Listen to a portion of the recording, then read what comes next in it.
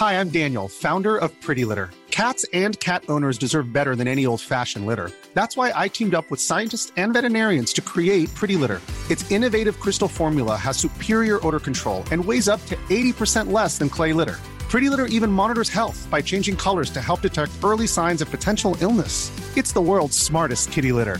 Go to prettylitter.com and use code ACAST for 20% off your first order and a free cat toy. Terms and conditions apply. See site for details. Millions of people have lost weight with personalized plans from Noom. Like Evan, who can't stand salads and still lost 50 pounds. Salads generally for most people are the easy button, right? For me, that wasn't an option.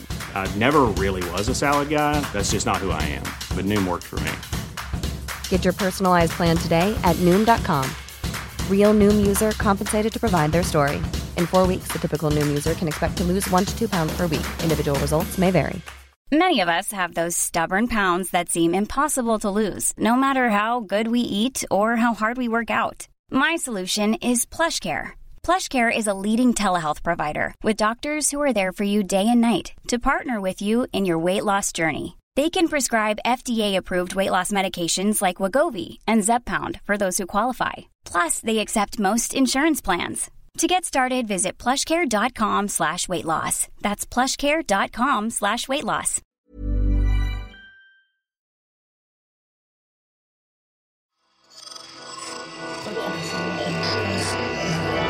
Esse podcast é apresentado por b9.com.br.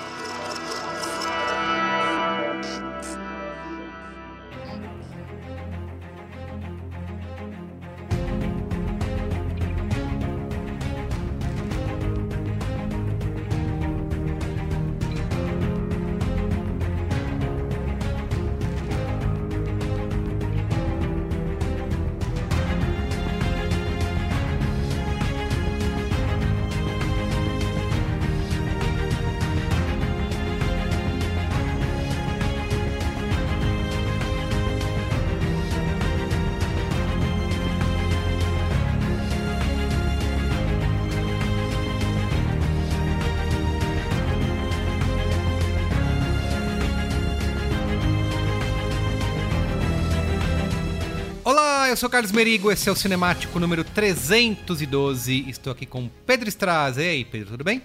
Tudo bem, Merigo. Vamos ver quanto tempo eu duro sem cantar a musiquinha do Sandman aqui nesse programa, mas vamos que vamos. Ai, meu Deus, lá vem. Luiz e Gino, e aí, Luiz? De volta aqui no Cinemático.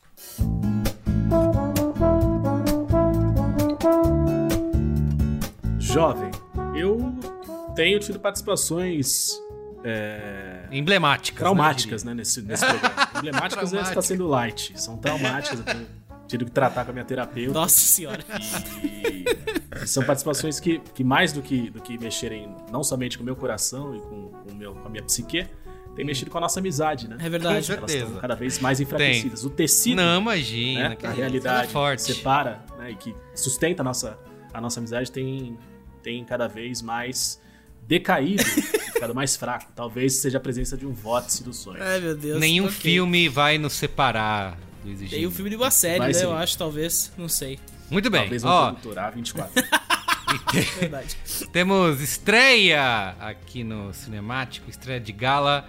Gaia Passarelli. E aí, tudo bem, Gaia? Como vai? Oiê, boa noite. Tudo ótimo, e vocês? Eu tô muito feliz de estrear aqui falando de Sandman, que é um assunto... Já podia falar que a gente ia falar de Sandman, mas enfim, claro, é um assunto muito importante sim, pra mim, muito caro ao meu coração. Então acho que é uma ocasião muito apropriada.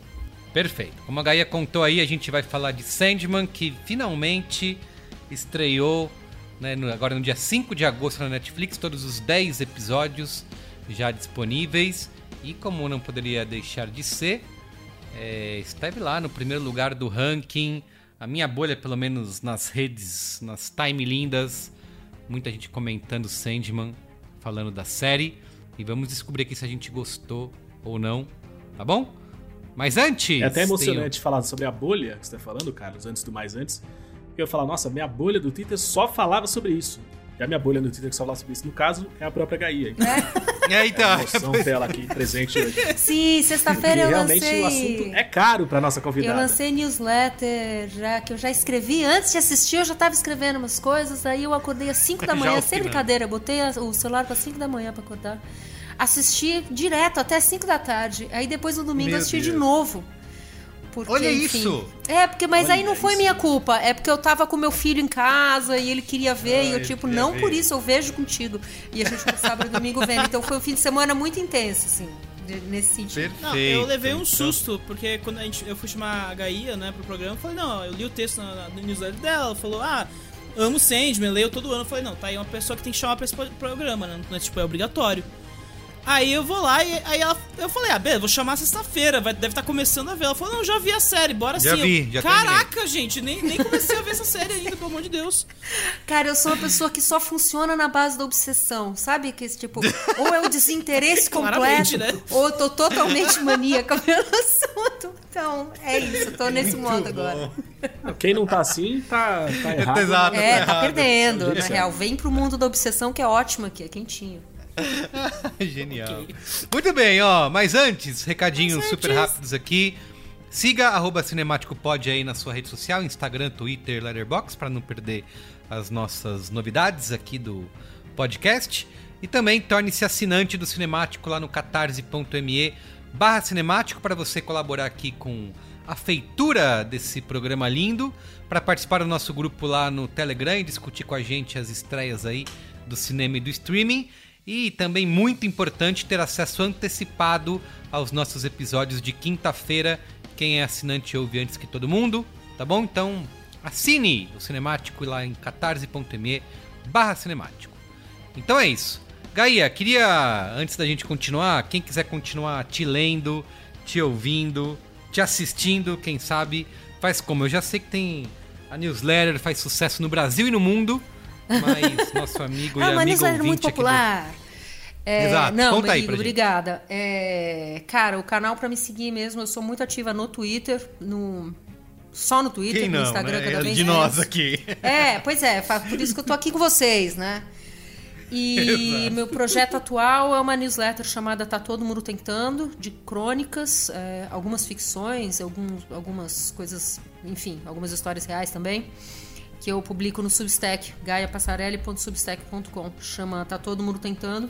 E que tem uma versão para apoiadores, que é o Guia Pauliceia, derivado de um outro projeto que eu já fiz, que toda sexta-feira envia dicas de coisas maneiras para fazer em São Paulo. Então, o lugar para me seguir agora é lá, gaiapassarelli.substack.com. E assine as newsletters. Muito bem. Gente, então é isso. Vamos pra pauta? Mr. Sandman, give me a dream. Pedro, você não tá se aguentando, né? Não tava, preciso tirar do caminho isso, senão ia enlouquecer aqui nesse programa. Mr. Sandman, bring me a dream. Bum, bum, bum, bum. Make him the cutest that I've ever seen. Bum, bum, bum, bum. Give him two lips like roses and cloves.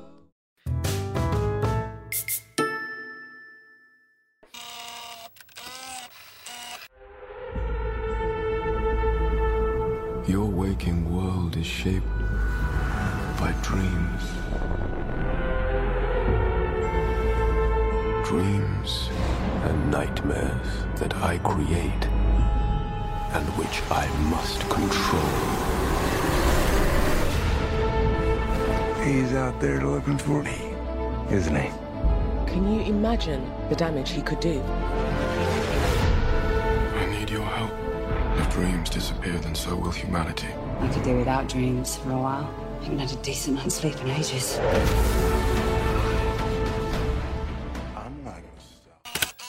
Vamos lá, vamos falar de Sandman. Pedro, você quer começar por onde aí?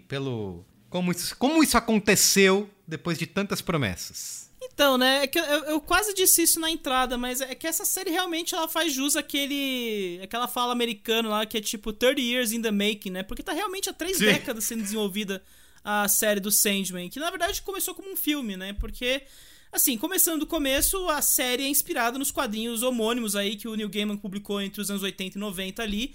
e que fazem parte dessa grande revolução dos quadrinhos aí, grande parte da maturidade dos quadrinhos de super-herói das grandes editoras americanas aí, pelo menos nos anos 70 e 80, né?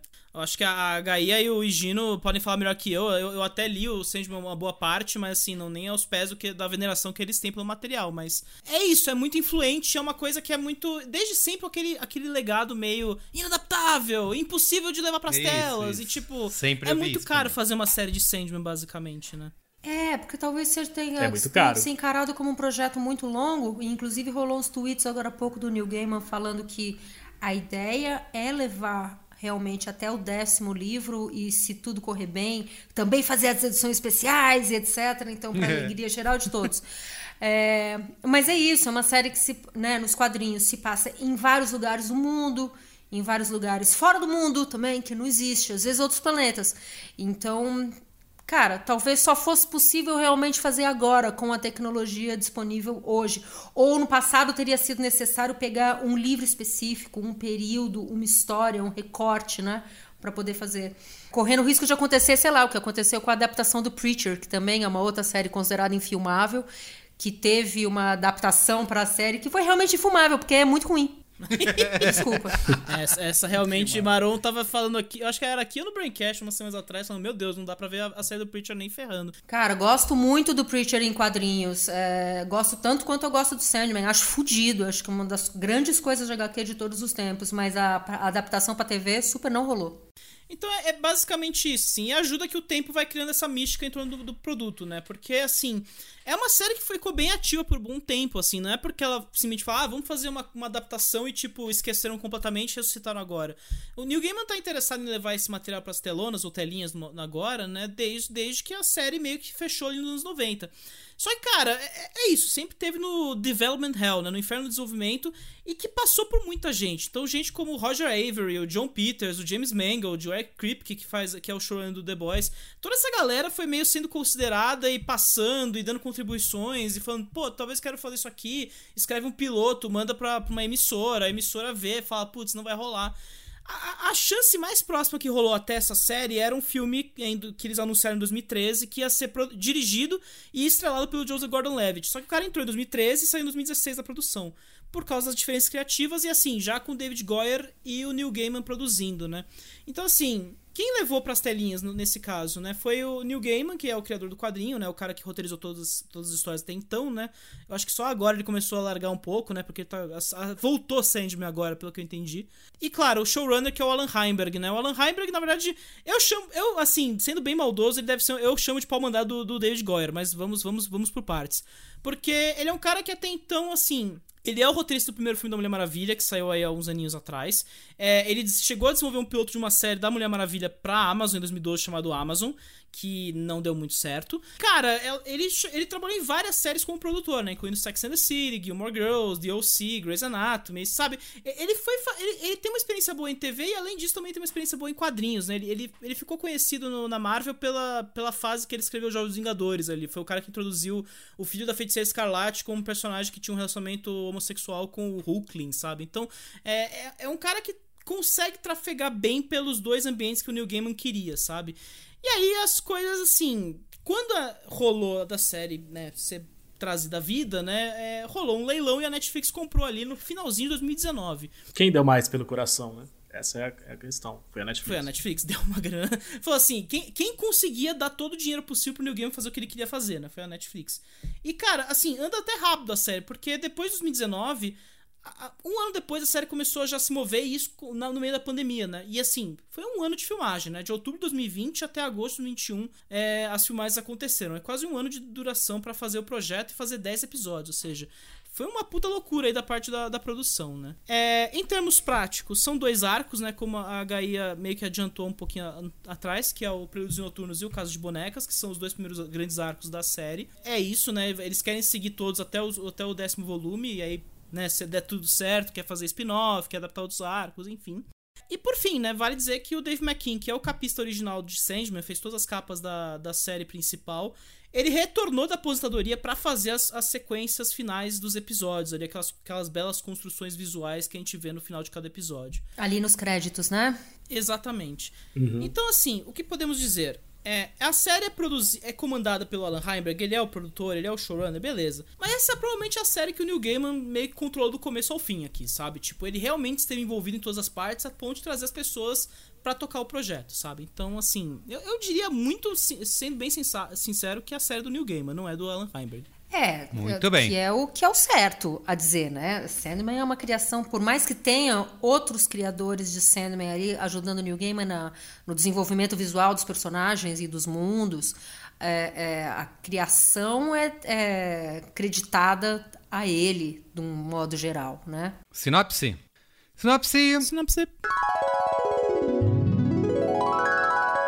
Um mago tenta capturar a morte para barganhar pela vida eterna, mas acaba prendendo seu irmão mais novo, Sonho. Temendo por sua segurança, o mago decide manter a entidade presa. Muito bem, repercussão aqui da série por enquanto nas social redes. No Rotten Tomatoes, 86% da crítica aprova essa primeira temporada versus 86% do público, mesma coisa, todo mundo concordando de mãos dadas. No Metacritic está um pouquinho mais baixo, aí 66 de 100 é a cotação. E como eu falei, dominou lá o ranking da Netflix, certo, Pedro? Então, a gente não tem números agora no momento, porque a Netflix tá jogando um pouco mais pra frente, né? Eles estão anunciando um pouquinho mais pra frente, ou pelo menos assim, depois do que a gente grava, geralmente. Antes assim, alguns meses atrás, a gente até mostrava, tá no top 10 aqui do Globo, tá aparecendo em vários territórios, pegou certo número de horas da galera. Eles demoram um pouco mais pra computar os votos agora e ver o que tá bombando, né? Mas assim, eu vou me limitar a resgatar uma fala que o Gino falou no começo, né? Que tava estourando na bolha. Eu acho que é o seguinte, essa última semana foi especialmente tumultuada no mercado de streaming. Teve muito lançamento saindo. Teve muita coisa, basicamente. A gente teve o filme do Predador, a gente teve o filme do Ron Howard, do Resgate das Crianças na Caverna. A gente teve... a gente teve um monte de série saindo, um monte de filme saindo.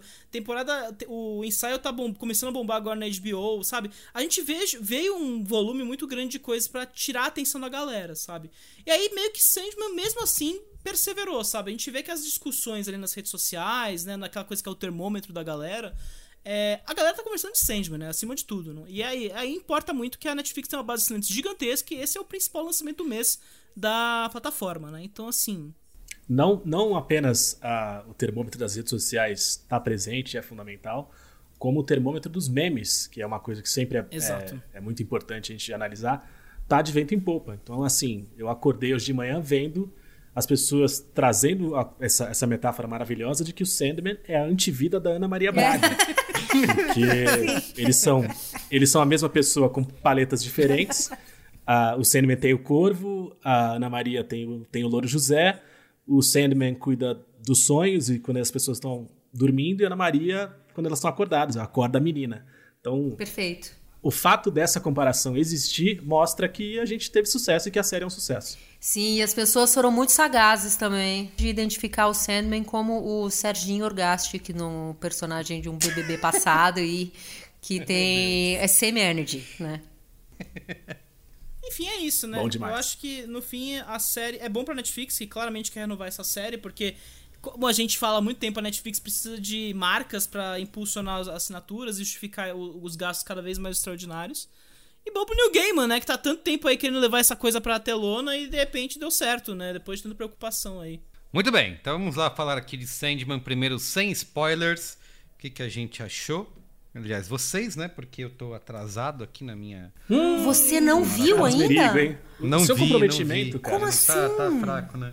Desculpa, gente, mas eu vou... É um nível de comprometimento, Gaia, que Poxa. chega a envergonhar, entendeu? Porque Teve aí 3 dias várias pra vezes ver. a gente chega aqui... Eu trouxe vocês aqui, especialistas no assunto, justamente... Não, eu tenho a teoria aqui que quando o Gino participa do cinemático de uma série ainda por cima, o Merigo meio que desiste da vida, assim. Ele fala, beleza, eu não vou quero aproveitar brigar a vida. com o Higino, então eu evito... Desconfia demais, né? Exato. Ó, mas vamos lá. Gaia, queria começar por você, obviamente, que já assistiu 2 vezes, já leu 300.000 vezes, conhece de cabo a rabo, e quero saber... Essa é a hora, hein? Porque eu não vi os spoilers no Twitter do que você falou sobre a série. Eu fui Essa é a hora cuidadosa de saber. não dar muito spoiler. Perfeito. Quero saber, primeiro, sem spoilers, se você gostou, se fez jus, se essa adaptação, depois de tanto tempo, desse histórico aí que o Pedro contou, se fez jus a essa espera ou não. Gostei muito, gosto muito, acho maneiro. Tem várias mudanças, como é esperado, né? Não sou uma purista de achar que não, mas não pode mexer. Pô, pode mexer sim, aliás, de preferência mexa, porque o negócio precisa funcionar na tela, né? E não concordo integralmente com todas as mudanças. Enquanto história mesmo, tem umas coisas que eu falei, tipo, tá, mas pra que isso? Mas enfim, essa sou só eu. Quem sou eu pra discordar do Neil Gaiman? Mas gostei sim, gostei muito. Não gosto de tudo, tenho críticas. Posso fazê-las ou eu faço depois? Deve. Tá. Por exemplo, cara, a temporada se divide, né? Ela tem 2 partes. A primeira parte vai até o episódio 6, que se passa ali, o Morpheus resgatando os instrumentos de poder dele, que foram roubados quando ele estava preso. Então ele sai do lugar onde ele ficou aprisionado. Ele sai todo fodido, fraco, e precisa recuperar os babadinhos dele ali, que é um saquinho de areia, um elmo meio de osso, uma parada meio Giger, super legal, ficou ótimo na série, a forma como eles fizeram, e um colar que é um rubi. Então os primeiros 6 episódios contam, os primeiros 5 episódios, na verdade, contam da busca dele. Aí tem meio um intervalo, que é um episódio, que é um gibi clássico do Sandman, que é a conversa dele com a irmã mais velha dele, que é a Morte. Que é meio um interlúdio, assim. E tem a segunda metade, que é a Casa de Bonecas, que é uma outra história que não tem nada a ver com esse começo. E eu senti que as pessoas gostaram mais da primeira metade, porque se passa no inferno, porque tem muita fantasia, porque aparece Lúcifer, porque não sei o quê. E eu não gostei dessa primeira metade, porque eu achei, na real, eu não gostei. Cara, eu fiquei o tempo todo pensando assim, se a HBO tivesse feito Sandman, talvez fosse mais legal. Porque achei que rolou um problema de uma sanitização, uma preocupação em deixar as coisas, tipo, muito bonitinhas, muito certinhas. E quando eu falo certinho, eu não tô falando das decisões da equipe de, tipo, colocar mais personagens negros ou personagens mulheres, porque isso eu acho que foi um tremendo de um acerto deles. Não tem nem o que criticar. Mas, cara, o inferno é todo bonitinho. O vestido, ela tá usando, a Lúcifer usa um vestido que é meio de cetim. Eu acho que tinha que ser mais feio, tinha que ser mais bruto, mais como é. Lembrando que Sandman é uma HQ de horror, gente. Não é bonito de ver. Então eu acho que essas opções estéticas que pessoalmente não me agradam, mas daí eu vou no Twitter e as pessoas estão adorando. Então também, beleza, quem sou eu? A segunda parte da Casa de Bonecas eu gostei muito, muito, muito, muito de todas as escolhas que eles fizeram, inclusive no sentido de dar destaque para um personagem chamado Coríntio, que aparece na HQ bastante, mas aparece muito mais na série da Netflix. E eles transformaram num personagem muito maior, mais aprofundado, mais interessante, assim. Então achei que mandaram bem a beça. Sei lá, eu acho que eu peguei mal com essas coisas mesmo, com essas partes mais fantasiosas e oníricas, que eu achei que eles... Não sei, achei meio brega. Acho que é essa a palavra que eu tô tentando achar. Desculpa. Porra, o inferno tem meio uns mármore preto com dourado, sabe? Não pegou pra mim, não funcionou. Não, Gaia, eu aproveitei que a série chegou agora essa semana, né? Eu comecei a ler o segundo tomo de Sandman, né? Porque eu assim, entregando aqui meus hábitos de leitura, né? Eu só tinha lido o primeiro volume de Sandman, porque, primeiro, Sandman é caro pra caralho, né? Vamos botar isso na mesa, né? Tipo, é caro pra caramba comprar os blocões lá, os Absolute. Uhum. Aí eu falei, eu já tinha com o segundo acumulado aqui um tempo, eu abri pra ler. E aí, cara, o segundo tomo é a Estação das Brumas, que tem toda a relação do demônio com o Sandman e etc, né? Tem essa personagem que é meio que a primeira tenente do Lúcifer, tanto na série quanto nos quadrinhos, né? Que ela tem a metade do rosto sem pele, né? E aí assim, nos quadrinhos é uma coisa asquerosa aquilo ali, tipo, tanto que rola um beijo dos dois ali nesse segundo tomo e, tipo, você sente nojo da situação ali. Existe todas as onomatopeias de nojo e tudo mais. Na série é uma coisa meio, tipo, quase estética, né? Quase maquiagem por cima ali, tá tudo certo, sabe? Meio que, tipo... Faltou gótico, né? Eu entendo o que você diz nesse sentido. Faltou gótico. Essa frase, eu aproveito pra pegar o gancho, porque essa era a frase que eu tava segurando aqui. O que aconteceu foi isso. Como a Gaia bem falou, o Sandman é uma HQ de horror. E o que a gente viu ali, e eu não tô querendo jogar a série pra baixo, porque eu também gostei bastante, Mas o que a gente viu foi uma adaptação light gothic. É tipo, é o gótico da balada. É um gótico emo, né? É um gótico suave. É o gótico suave. É o gótico suave da balada sexta-feira, assim, entendeu? Nossa, se eu botar essa bota aqui, eu vou gótico, hein? Hã? Quem vai me segurar? É meio isso, assim, eu tenho essa sensação. Tipo, se fosse, como a Gaia falou, se fosse da HBO, aquele portão do inferno com todos aqueles corpos, cara, ia ser cu na cara de todo mundo, pau batendo um no outro, ia ser uma grande loucura, assim. E tudo, acho que não só no inferno, mas em várias outras situações, eu não quero dar spoiler aqui, mas em cenas e histórias que tem muito assassinato, muito sangue, corpos mutilados, coisas acontecendo que são histórias muito, muito perturbadoras nos quadrinhos, essas coisas acontecem de um jeito muito, muito, muito mais limpo e mais light, ainda que a série tenha a recomendação para cima de 18 anos, né? Ela é só para maiores. Então, assim, não foi uma decisão que visava o público, né? Que a quantidade, né, potencial de público que poderia ser alcançada com base nessa recomendação de idade, de censura. É uma decisão, me parece, realmente, cara, não queremos ir para esse lado. E aí eu achei estranho, porque o Neil Gaiman tá tão envolvido que não é a decisão que eu esperava que viesse de alguém que aparentemente tá com as rédeas do produto, né? Eu também, isso que você falou, a sequência do Diner, né, que é muito importante na série, que é quando tem a batalha do Sandman com o John Dee, que nos quadrinhos, bicho, é uma parada perturbadora de ler. Eu acho que as primeiras vezes que eu li, eu meio pulava certas páginas, né? Porque é muito pesado. E tava ansiosa pra ver como é que eles... Cara, mas eles vão filmar isso aí? Como é que eles vão colocar isso na Netflix? E não colocaram. Eles foram ali pra um outro lado, de tornar esse episódio um tipo de terror mais psicológico. Também é bem intenso, é bem denso. Não é um episódio fácil pra todo mundo, mas não tem aquela violência gráfica tão escancarada que tem no quadrinho. Agora, por que essas escolhas, né? Eu acho que é numa intenção, talvez nem tanto ligada à faixa etária, mas numa intenção de tornar mais palatável mesmo, para que mais pessoas comprem essa ideia agora na primeira temporada.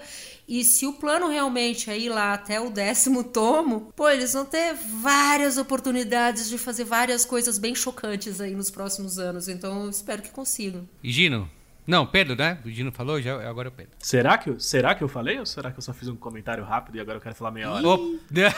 Não, mas antes do Gino falar, eu só queria comentar o seguinte, que o Marcelo Miranda que edita esse programa, eu tava falando com ele no final de semana sobre a série, e ele falou uma coisa que eu concordo muito, que existe a diferença de idade do Neil Gaiman também nessa série que influi bastante, que o Neil Gaiman, quando escreveu a série, tinha 28 anos. Ele era um cara impiedoso quando tinha 28 anos. Ele era um cara que, tipo, vou fazer o que eu quero e foda-se o mundo, né? Então, assim, é o que a Gaia falou aqui, tipo, o episódio do Diner é uma violência pura nos quadrinhos e na série é, tipo, salsifrufru, né?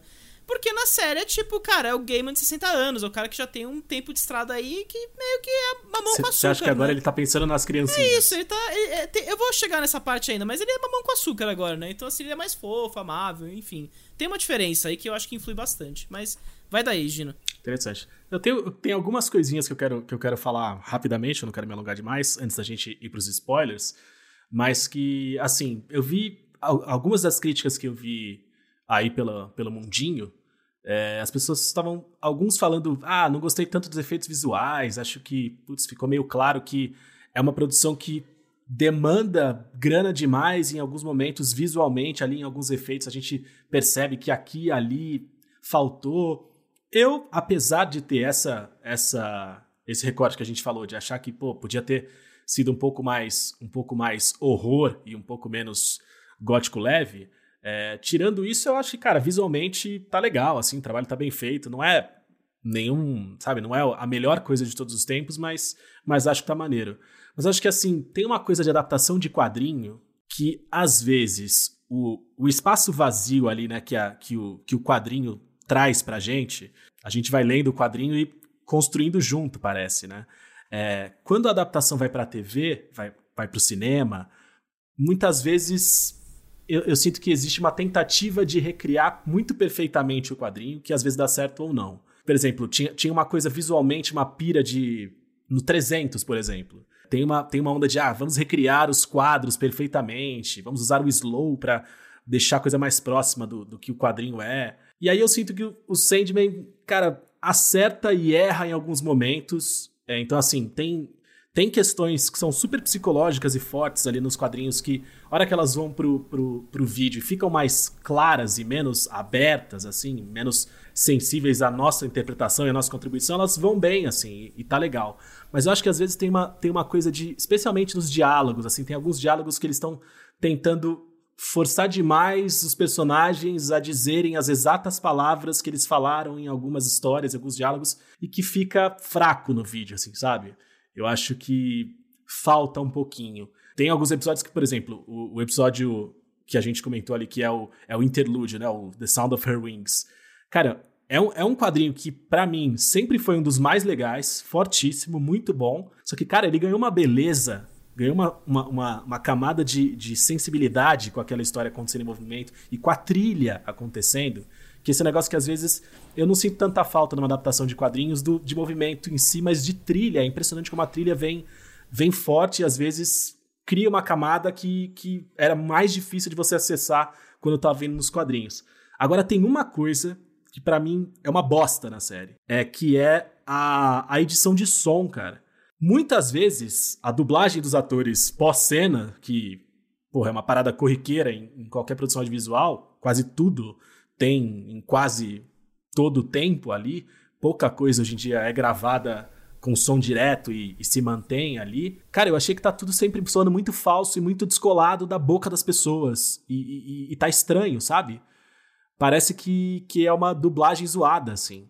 Eu fiquei com essa impressão em muitos momentos da série. E acho que, em alguns momentos, dá uma derrubada na própria interpretação ali da galera, dos atores. Isso eu não consigo lembrar dessa característica numa série ter me incomodado tanto, ou ter me incomodado, sei lá, acho que eu nunca tinha pensado tanto nisso como dessa vez. Eu fiquei muito bolado com isso. Eu achava que toda hora parecia que tinha sido feita uma gravação meio caseira ali em cima das palavras dos próprios atores ali se gravando, e que tava zoado, tava descolado, tava meio desgrudado da cena e do ambiente. Não sei, foi um negócio que me deixou injuriado.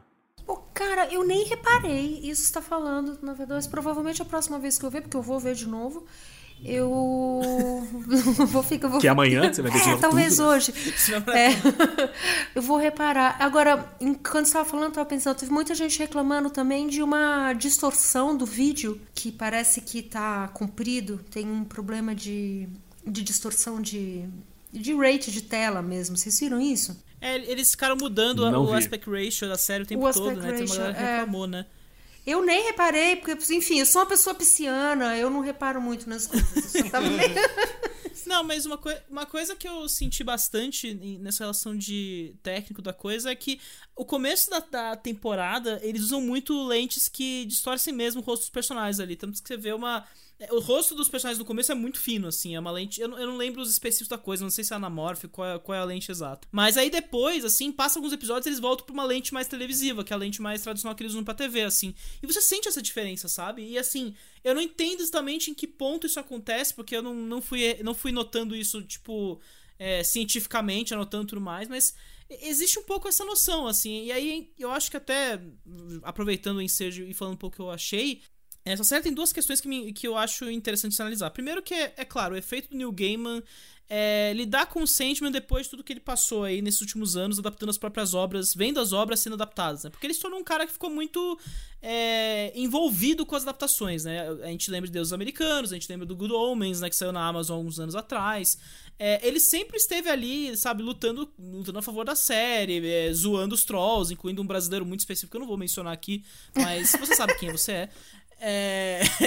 Mas assim, ele é um cara que ele ficou muito preocupado em como suas obras são traduzidas para o audiovisual, né? O que é interessante, né? Meio que o total oposto do Alan Moore, né? O Alan Moore, que é o outro cara, o grande mago dos quadrinhos, né? Os gênios loucos, a galera considera. Ele meio que caga pra todo mundo, ele fica em casa fazendo os rituais de magia negra dele, beleza. Mas, cara, assim, esse envolvimento muito grande dele E aí, né, lembrando o que eu disse, né, o Neil Gaiman, ele também envelheceu no processo, né, então a visão dele de mundo mudou do que ele fazia nos 90 pra cá, né, e assim, além do lance de diversidade, concordo muito com o que a Gaia falou, que é, pô, é muito maneiro você ver ele inverter o sexo de alguns personagens, ou dar uma identidade sexual diferente, identidade de gênero diferente pra alguns personagens, né, tem uma cena que ficou meio polêmica nas redes sociais, que a galera da Boomer aí, Nerd Boomer Image, ficou putaça, né, que a gente pode até falar nos spoilers. Mas é muito bacana, também diversidade de cores, né? Tem muitos atores negros na série, né? Enfim. Também tem muito disso de suavizar o material, né? E aí entra muito o que o Higino falou, o gótico suave da coisa, né? É uma série que rola muito controle, e aí entra um pouco nessa segunda parte. Eu acho que faltou intermediação com o Neil Gaiman com a série, assim, porque o cara que tá tocando a série no fim é o Alan Heinberg, que é o showrunner. Mas o Alan Heinberg não tem essa força, essa visão, não é o cara que bate de frente com o Neil Gaiman, né? Ele não vai bater, porque Neil Gaiman é o grande autor de Sandman, ele é o cara que entende o que tem que ser feito. Então, assim, eu acho que essa série sofre um pouco dessa coisa de controle em excesso, assim. E aí, pra mim, né, eu acho que a série, ela funciona meio como um Doctor Who com um grande orçamento, sabe? Tipo, quando acontece episódios isolados, como o 5 e o 6º episódios, que é o que a gente falou aqui, né? O episódio do Dainin, o episódio da morte. É legal porque é um arco fechado, e a gente entende essa coisa do ser que é maior que a vida, né? São os perpétuos, são as criaturas que significam, nem são Deus, né? São maiores que Deus até, né? Então, ou equivalentes, né? No caso, eu sempre esqueço a hierarquia da coisa. Mas enfim, eu acho que nesses momentos a série funciona muito bem. Mas aí quando vai pra coisas como arcos, e aí eu acho engraçado que eu discordo muito do que a Gaia falou, assim. A segunda parte eu achei muito chata. O caso de bonecos eu achei meio sem condição, sabe? E eu vi a crítica da Isabela Boscov também, que é uma pessoa que eu respeito absolutamente tudo, sempre.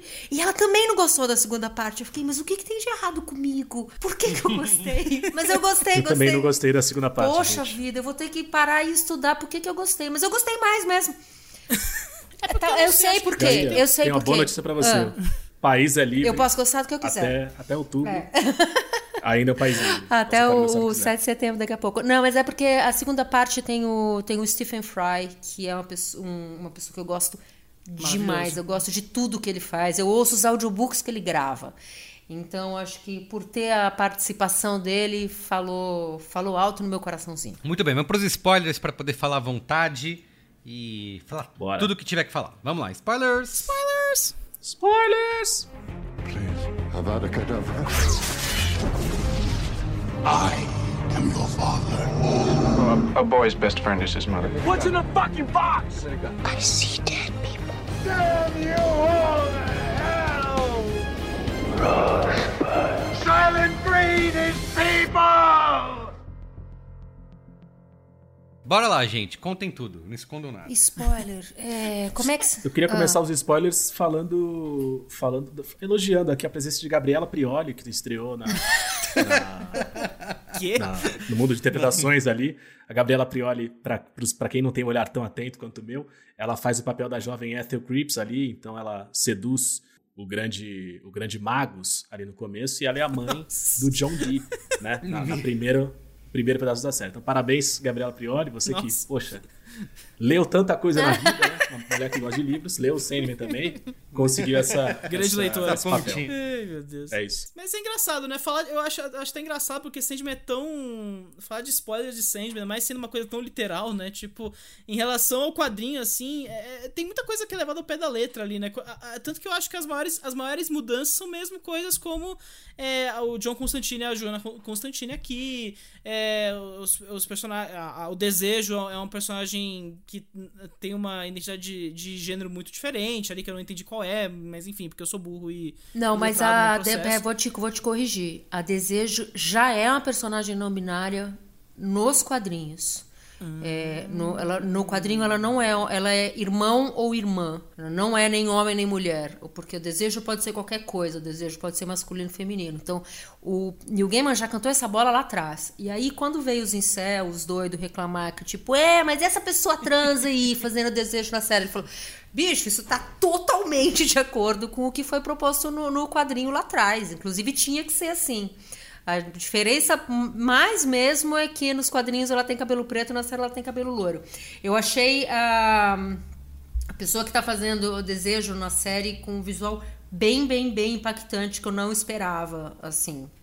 Mas achei legal. É bem bacana, achei legal. Eu não gostei um pouco da escolha que eles fizeram para Desespero, porque Desespero no quadrinho ela é meio monstro. Não gostei da... E aí fizeram uma pessoa que é gorda, basicamente, né? É um pouco o estereótipo da coisa, né? Não entendi, fiquei um pouco... Mas é uma participação bem rápida que ela tem, fiquei um pouco na expectativa de eles acertarem isso na próxima temporada, porque foi uma escolha infeliz. Interessante, porque assim, por exemplo, Prelúdios Noturnos, né? Assim, e faz muito tempo que eu li o primeiro volume de Sandman, né? Então, assim, quando eu ia vendo, eu falando, nossa, é verdade, acontece isso e tal. Ah, nossa, é verdade, tem esse lance de que ele é preso e fica 100 anos. Ah, é verdade, tem o cara da taverna, sabe? Você vai lembrando os pedaços, assim, é uma coisa que o Gino falou, assim, eles tentam fazer muito parecido com o quadrinho, né? E eu acho que, assim, não ajuda que é muito neutro o material, né? Às vezes, assim, ele é realmente uma escolha que eu acho meio triste, apesar que não é uma coisa que eu acho que é ruim na série, assim. Eu acho que até a série tem seus momentos, sabe? Mas, assim, não tem a potência que a gente vê nos quadrinhos, né? Quem lê os quadrinhos fica, nossa senhora, coisa incrível. Eu não tô falando que tô que nem a HI aqui no programa. Eu não sou a pessoa que fala, não, tem que ser idêntico ao quadrinho, tem que ter um nível. Mas é claro que dá uma frustrada, né? Ainda mais depois de tanta expectativa, tudo mais. Nossa, porque a grande série, Sandman, tudo mais. Tipo, a gente entende que há mudanças ali que não são por causa da fidelidade, né? E isso que eu acho interessante. Não só porque, nossa, o lance da fidelidade é uma coisa que a gente já discutiu há tanto tempo aqui, né? Tipo, o Higino falou em 300, eu lembrei muito de Watchmen vendo essa série, porque eu lembro dessa discussão na época do Watchmen do Zack Snyder, né? De levar o pé da letra, adaptar fielmente, o visual e tudo mais, e ainda assim não tem o mesmo efeito, né? Então, é interessante como as coisas são meio cíclicas nessas produções e adaptações de quadrinhos muito esperados, né? Enfim, uma divagação aqui que eu tava pensando. Vamos lá, eu não vou ficar falando trecho a trecho, episódio a episódio, cena a cena aqui, tudo que é bom ou não. Mas assim, a sensação que eu tenho no primeiro arco, me parece que o Sandman, ele e aí pode até ser proposital, assim, mas eu tenho a impressão que o sonho, ele tá tão visualmente humano a partir da história do sexto episódio, né, que é o Som das Asas dela. Eu senti que o visual da série parece que deu uma caída, assim, como se o dinheiro tivesse acabado e eles tivessem que começar a economizar um pouco. Então eu sinto que nos primeiros episódios e no primeiro arco tá tudo melhor acabado. E aí a partir disso, acho que até, cara, eu lembro que nesse episódio, no Som das Asas dela, a barba do ator do sonho, esqueci o nome dele agora, não sei o que lá, Sturridge, né? Tom Sturridge. Tom Sturridge. Tá meio mal feita, assim, de um jeito que, sei lá, ficou estranho. Ele pareceu humano demais em muitos momentos. O Pedro falou, porque a lente anamórfica e o tal, pode ser que seja essas coisas também. No meu olhar um pouco mais limitado, só parecia menos onírico, sabe? Menos Chan ali acontecendo. Sabe o que também tem muito a ver, Gino? Eu sinto que na segunda metade também rola muito pouca locação, né? Eu acho que fica mais concentrado pro Hotel dos Psicopatas ali. E, cara, assim, rola muito a coisa de estúdio, né? Tela verde. Eu acho que, assim, no primeiro episódio você vê que eles construíram mesmo a sala, fizeram toda a construção da sala onde o Sandman fica preso por 100 anos, etc. E na segunda já começa a ficar muito na tela verde ali, tipo, a gente vai montar o reino do Sandman. Então, tipo, a gente não precisa construir tanto, assim, o reino, porque é tudo onírico, então é tudo CGI nessa porra. Eu meio, acho que isso pode ter a ver um pouco com o fato de que nos livros, né, as artes e os tratamentos estéticos de cada Sandman, eles são bem diferentes. Então, não sei se isso pode ser uma coisa proposital, talvez seja uma coisa que a gente só vai sacar conforme tivermos novas temporadas no futuro, mas o visual do Sandman muda muito. Quer dizer, ele é sempre comprido, bem branquelo, com aquele cabelo ali, o pessoal fala que é Robert Smith, mas na verdade é o Peter Murphy do Bauhaus. Ele muda de visual dependendo também do interlocutor. Então, tem um livro lá na frente que é na África, num país não denominado, mas no continente africano, e ele é negro.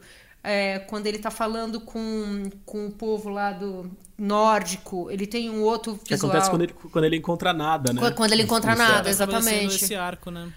Então, ele muda...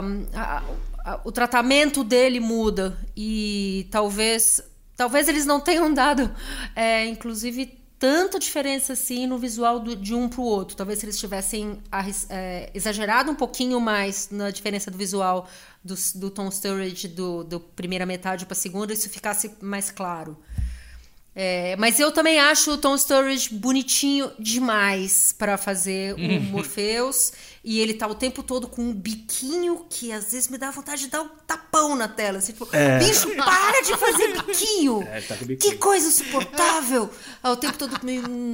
Achei chato. Eu gostei dele. Não, não é um spoiler, mas é só um comentário muito rápido. Essa coisa de mudança de gênero de alguns personagens que rolou, mudança de raça, eu achei muito maneiro tomar essa decisão de colocar as 3 mulheres principais ao redor do Sandman ali, que é a Morte, a Lucienne, que é a bibliotecária, e a Rose Walker, que é a vórtice do segundo... Da segunda metade ali, e que é uma personagem que vai ser importante até o final, até lá na frente, ela continua aparecendo. Eu achei muito maneiro eles colocarem como 3 mulheres negras ao redor da vida dele, e mais a Nada, né, que vai aparecer na temporada que vem, e acho que quem tá reclamando disso, tipo, não captou várias coisas importantes sobre Sandman, talvez tenha que ler de novo. Gaí, a galera vai reclamando do Lucifer não ser o David Bowie, eu tô tipo, gente... eu vi isso, achei bem louco. O Bowie já morreu há um tempinho, né? Pelo amor de Deus, sabe? Cara. Mas eu também não gostei da Lucifer, da Gwendoline, que é uma atriz que eu gosto, mas achei super fraco, assim. E o episódio da Johanna Constantine também, né? Eu achei um episódio fraquíssimo e imagino que mais gente achou, porque fraco, né? Ele não tá sendo sequer falado, ele passou batido, assim. E no quadrinho é tão legal, cara. Puta, a edição dele com o John Constantine é demais.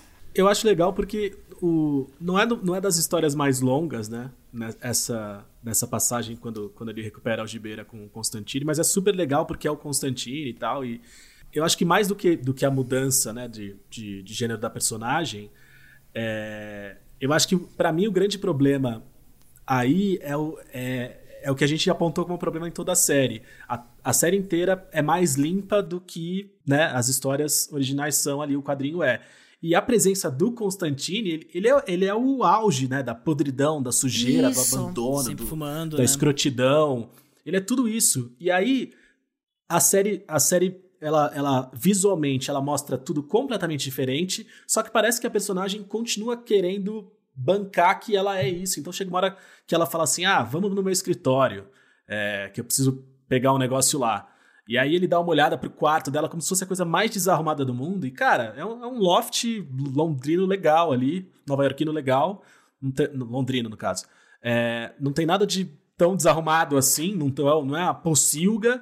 E ela fala de um jeito que parece que é uma pocilga infinita. E quando chega no escritório também, cara, não tá tão destruído, desarrumado e... Sabe onde sei lá, zoado do jeito que ela tá. É arrumada, né? Tudo, até, né? Ela é arrumada, eu sou ela é muito gata. fã da atriz. E eu achei que não rolou, cara. Ficou o tempo inteiro uma sensação pretensa, assim, de tentar trazer uma coisa incrível que não rolou. Sabe onde isso acontece também? No episódio do O Som das Suas Asas, que é o 6º episódio, que é o da conversa dele com a irmã, né, com a Morte. Tem aquela cena que, inclusive, ficou muito bonita na série, que ela vai levar um velho violinista. O velho judeu que morre tocando violino, ela leva ele embora. E nos quadrinhos, bicho, ele é um velho moribundo num apartamento de subsolo. Você saca pelo desenho que é um lugar meio podre, meio fétido, assim. E ele tá morrendo de tanto tossir. E é tudo meio horrível. E ainda assim ela tá lá e trata ele como a maior gentileza do mundo, porque é isso que ela é, né? Ela é a boa morte. E a forma como eles transportaram pra série, ele tá naquele apartamento super bonito. Ele é obviamente um velho com grana que toca violino. Eu não entendi essa escolha. Tipo, por que precisa deixar tudo bonito? Aquele apartamento especificamente, ele poderia estar em qualquer edição do Arquiteto Sim, Digest. belíssimo. Ele é fascinante. Um janelão virado pra ponte. Sim. Eu fiquei chateado. E então logo vi a cena, eu fui procurar preço de apartamento e aluguel em Londres pra ver o que tava rolando, mas tá um pouco mais longe da minha capacidade. Ô, Gaia, falando nisso de comparação e tudo mais, eu tava tentando lembrar aqui, eu esqueci de pesquisar no quadrinho. A personagem da Constantine nos quadrinhos tá ajudando uma princesa real também, é isso, né? quando a gente encontra ela nos quadrinhos, é isso, né? Não tem nenhuma menção disso. Aquilo ali eu simplesmente não entendi por que rolou. Na verdade, entendi por que rolou. Aquilo só tá lá pra ter um gancho pro Constantine pro Sandman obrigar a Constantine a levá-lo pro inferno, porque ela fala o nome do... Cara, o demônio fala o nome dele, mas ela manda ele embora antes que ele fale qual que é o demônio que tá com o elmo dele no inferno, é isso. E daí ele meio pode chantagear que, tipo, agora você vai pro inferno, agora você vai me ajudar a encontrar o meu saquinho de areia. Eu falei de um jeito meio confuso, mas é isso. Agora você vai me ajudar a encontrar o tal saquinho de areia. E nos quadrinhos é tudo muito mais rápido. Na real, o Constantine vai ajudar a encontrar o saquinho de areia, porque isso faz parte do personagem que ele é nas HQs, né? Ele é um estudioso do oculto ali. Então é do interesse dele. Eu achei aquela cena uma bosta. Tanto que o demônio é o Etrigan, né? Isso, que tá com o exatamente. elmo, né? Eu tava tentando pensar, porque eu fiquei tipo, gente, mas assim, era pra princesa, né, na cena da série ser a Diana, e tipo, porque não tem um equivalente no atual da princesa real querida da galera, sabe? Que é meio rebelde, sabe? E aí eu fiquei pensando, nossa, mas que referência meio defasada, sabe? Assim, eu até fui curioso pra saber qual foi a inspiração ali pra criar aquela cena, então, se não tá no quadrinho. Porque se fosse inspiração direta nos quadrinhos, pô, beleza, anos 80 e 90, a Diana ele tava no auge da fama, etc. Mas aí leva pra cá, sabe? Então, assim, eu sinto nessas horas um pouco gesso, assim, sabe? E aí que eu falo que falta a intermediação, sabe? Por exemplo, o 9º episódio, que é o episódio da convenção de serial killers, né? A serial convention lá do que eles fazem. É dirigido pela Coralie Fargeat, que é a diretora do Vingança, que é um filme de exploitation francês aí que bombou há uns aninhos atrás aí. E, cara, era super gore o negócio ali, uma violência pura, assim. E, assim, eu só fui reconhecer que ela tava dirigindo o episódio nos créditos finais, quando aparece o nome dela, eu falei, nossa, eu não conheço esse nome. Eu joguei e falei, nossa, ela fez esse filme que, puta, me deixou ultrajado uns 4, 5 anos atrás. Porque, assim, eu entendo a ideia de trazer ela pra dirigir um episódio que é voltado a serial killers ali. Mas aí, disso até o resultado final, eu não sei, parece que rola uma pasteurizada, assim, do processo. E aí fica essa coisa meio morna, meio amena, sabe? Eu não sei, talvez seja medo de errar a mão, talvez seja... É isso, fazer uma coisa voltada um pouco pra um público... Mesmo que seja uma coisa de 18 anos, parece que é voltado pra um público mais jovem mesmo. O problema é o jovem, né? Mais uma vez, o problema é o jovem. Mais uma vez, o problema é o jovem, como a gente sempre alega nesse podcast aqui. Mas é isso, sabe? Eu sinto essa limitação, às vezes, sabe? Da série. E é isso que a gente já tá falando há um tempinho, né? Tipo, parece que quando precisa ser gore, a série meio que bota o pé no freio, sabe? E aí a série meio que estaciona fodamente. Pois é, assim, super. Muito bem, vamos dar notinhas? Será? 0 a 5 estrelinhas? Notinhas. Se a gente quiser falar mais. Não. Tem? Antes de dar nota, posso só falar um momento que eu odiei? Opa, cara, eu gosto muito do personagem do Matthew, o corvo. Inclusive, hoje eu fiquei surpresa de saber que são corvos reais que fazem o corvo. É um animal, não é CGI. Eu fiquei, nossa, uau! Caraca. Mas enfim, não era isso. Tem aquela sequência quando eles estão ali naquela batalha do inferno, que eu achei que passou super mal pro vídeo, porque nos quadrinhos é meio irônico, é engraçado, é legal. E nos quadrinhos eles tentaram dar um tratamento super emotivo. Não me pegou. E aí ele cai no chão e ele tá sofrendo, e ele cai em câmera lenta e rola uma música dramática, e o corvo cola ali do lado dele e manda um pep talk de tipo, você tem que resistir, não sei o quê. E ele fala, sonhos nunca morrem. Ele lança um papo desse tipo, mas ele lança tipo, sonhos nunca morrem. Que eu tive vontade de desligar, te juro. Foi o momento que eu falei, eu não sei se eu vou conseguir. Ainda bem que eu tô vendo sozinha, porque se eu tivesse vindo com um date, eu ia ficar com vergonha. Quando a série vai pra energia videoclipe, ela se perde, né? E assim, eu acho que o primeiro episódio tem muito disso, assim. É meio... Não, eu preciso passar 100 anos aqui, mas vai ser uma coisa super veloz e tal. Eu ouvi uma galera falando, não, porque... mas é a perspectiva do Sandman, 100 anos são nada. Mas eu falei, gente, você tá indo na perspectiva humana vendo essa série, assim. Não faz sentido passar 100 anos num estalo, sabe? Então, aí é foda mesmo. Essa cena de luta, realmente, ela dá um pouquinho de vergonha. Rolou, mas assim, no Twitter, pessoas adoraram. Então, ok, talvez o problema seja eu. Agora, nota. Eu vou dar nota... Notinha, 0 a 5 estrelas, vale meio? Vale Isso meio, eu ia tá? Eu vou dar nota... Eu vou dar nota 3,5. Eita! É baixo? Sério? 4? Não, eu não jamais quero Peraí, é até 5, Isso, né? até 5, exatamente. Mas achei que você... Então eu vou dar nota 4. Tá bom. Mas pode dar 3,5 se quiser, não se sinta pressionado. Não, 4. Isso. Temporada 2 vai ser 5. Simplesmente fala assim, você falou 3,5, Merigo, você tá maluca? 3,5! É que eu tava esperando... Não! Mas fica à vontade...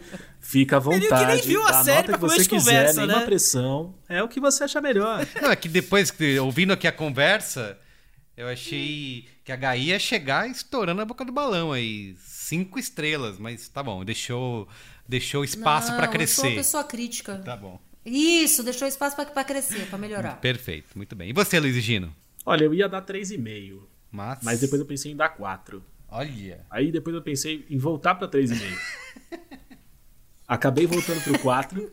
E agora, tá não sei se eu fico no 4 ou se vou pro 3,5. Ou seja, Quer você dizer, Dá 3,5, Gino, dá 3,5. 3,5. Coragem.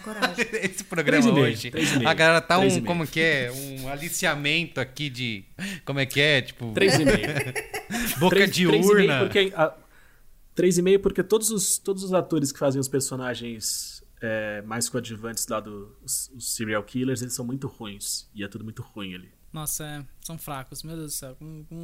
É coisa meio tipo escola de atuação, ele pegar nos caras e falar, não, faz aí umas coisas rapidinho aí, gente, pelo amor de Deus. Cara, eu vou dar 3 estrelas, assim, né? Sendo bem sincero, Eita. assim, nada contra, mas, assim, eu gosto da série ainda, eu acho que tem momentos muito legais e tal, mas, cara, é isso, quando vai pro arco e assim, Casa de Bonecas eu achei bem chato e o Preludes Noturnos é muito altos e baixos, assim, pra mim. Então eu acho que é muito esse medo de adaptar ainda e se descolar um pouquinho, deixar os caras pirarem um pouco na batatinha em cima de um material que a gente sabe que é pirado, sabe?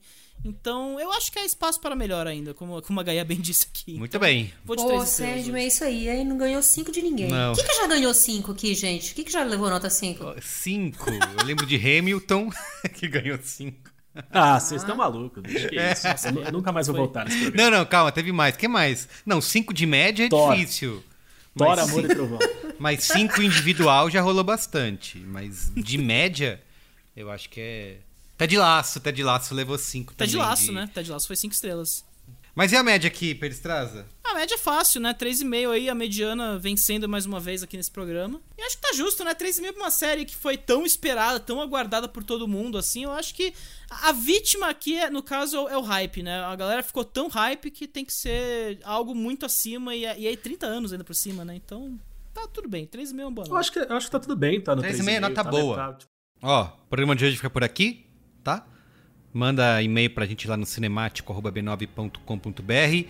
Também siga @cinemáticopod aí na sua rede social favorita. E, obviamente, assine a newsletter de Gaia Passarelli pra você... Aliás, que estiver chegando na segunda temporada, ela já vai estar falando antes que todo mundo como ela fez, como é que é. Isso, não estreou ainda, já estou escrevendo. Análises profundas da obra do Neil Gaiman de hoje até a estreia da temporada que vem. Não, brincadeira. Eu já falei, não vou falar mais. Mas é gaiapassarelli.substack.com. A Gaia vai criar uma newsletter só pra Neil Gaiman, né? Cara, mas dá pra fazer uma newsletter só sobre Sandman. Tem muito assunto. Inclusive, será que não existe? Eu vou procurar. Me sigam no gaiapassarelli.substack.com. Passarelli tem 2 S, 2 L's e I no final. É mais fácil me seguir no Twitter. @gaiapassarelli. Tá tudo lá. Ô Luiz Gino, você nunca fala pra seguir você nunca fala nada. Fala aí também. Segue o Higina no Twitter, ele é ótimo, ele é engraçado. Quero que ninguém Segue me siga. sim. Cara, eu não quero que ninguém me siga. Eu quero as pessoas longe de mim. Quanto mais gente aparece, mais maluco vem. Então, fiquem longe de mim, sigam somente as outras pessoas. É mentira, gente, me sigam. Eu preciso de atenção. Pode me seguir também. Me siga @semerigo pra você saber a verdade sobre Antes de Todo Mundo, a todo tempo, a todo custo. Sei lá o nome desse filme aí que o Luiz Gino gosta. Que absurdo, gente, que absurdo. É isso. Beijo, gente. Tchau. Depois desse papo. Tchau. Muito bem, é isso, gente. Obrigado, viu? Beijo. Tchau.